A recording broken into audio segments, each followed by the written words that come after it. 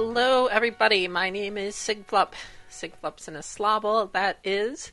Welcome to another episode of Hacker Public Radio. In this episode, I'm going to be talking about encrypting all your stuff with Blowfish, which is fun. This is going to be the easy way to do it.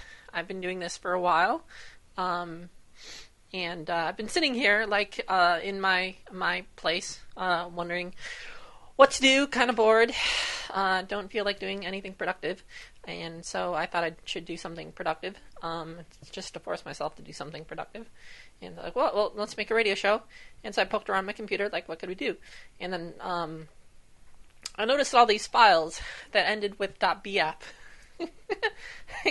I tend to, encrypt these files, and I always end them with .bf, and those are the files that I encrypt, just .bf, so .blowfish, and I could do that. I could talk about that. So this is what I'm going to talk about. I'm going to talk about encrypting your stuff with Blowfish. Blowfish being a cipher. And it's going to be real simple. It's going to be simple as hell. So this is what you do. If you want to encrypt a file, you type openssl. You have it. You probably have openssl.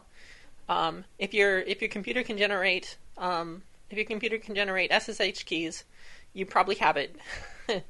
So, I'm willing to bet you have it. If you just type openssl, I'm willing to bet that you have it. Type openssl space bf space -e, and that encrypts stuff. Simple as that. You type that in, and you enter in a key, and it takes the standard input and encrypts it to the standard output. So you pipe it in a file and pipe it out to another file, and there you go. It's simple as that. Now to decrypt, you change it to openssl space bf space -d, and then you type in your key, and that decrypts it. So simple as that. Put those in the show notes, and I usually use it to encrypt movie files because I'm just a bit paranoid about people seeing movies on my computer, going, "Oh, well, where'd you get all these movies?" So I tend to obfuscate the names and encrypt them, and so it's just a matter of decrypting them. You can decrypt them to you can just decrypt it to standard out. So you can decrypt it to an MPlayer instance, which is nice, which is what I like to do. And so, yeah, there you go. OpenSSL. You can do a lot more stuff with OpenSSL, like create SSL certs, for instance. That was my first encounter with OpenSSL. You can do just all sorts of things. There's probably a man page for it. So have fun with it. And take care, everyone. Thanks for listening. Bye-bye.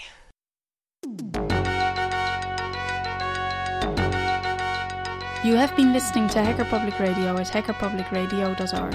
We are a community podcast network that releases shows every weekday, Monday through Friday. Today's show, like all our shows, was contributed by a HPR listener like yourself.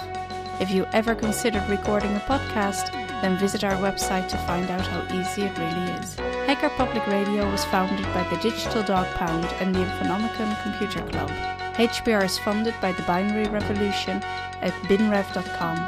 All BinRev projects are proudly sponsored by Lunar Pages.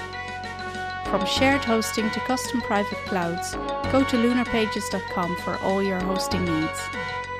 Unless otherwise stated, today's show is released under a Creative Commons Attribution Share Alike 3.0 license.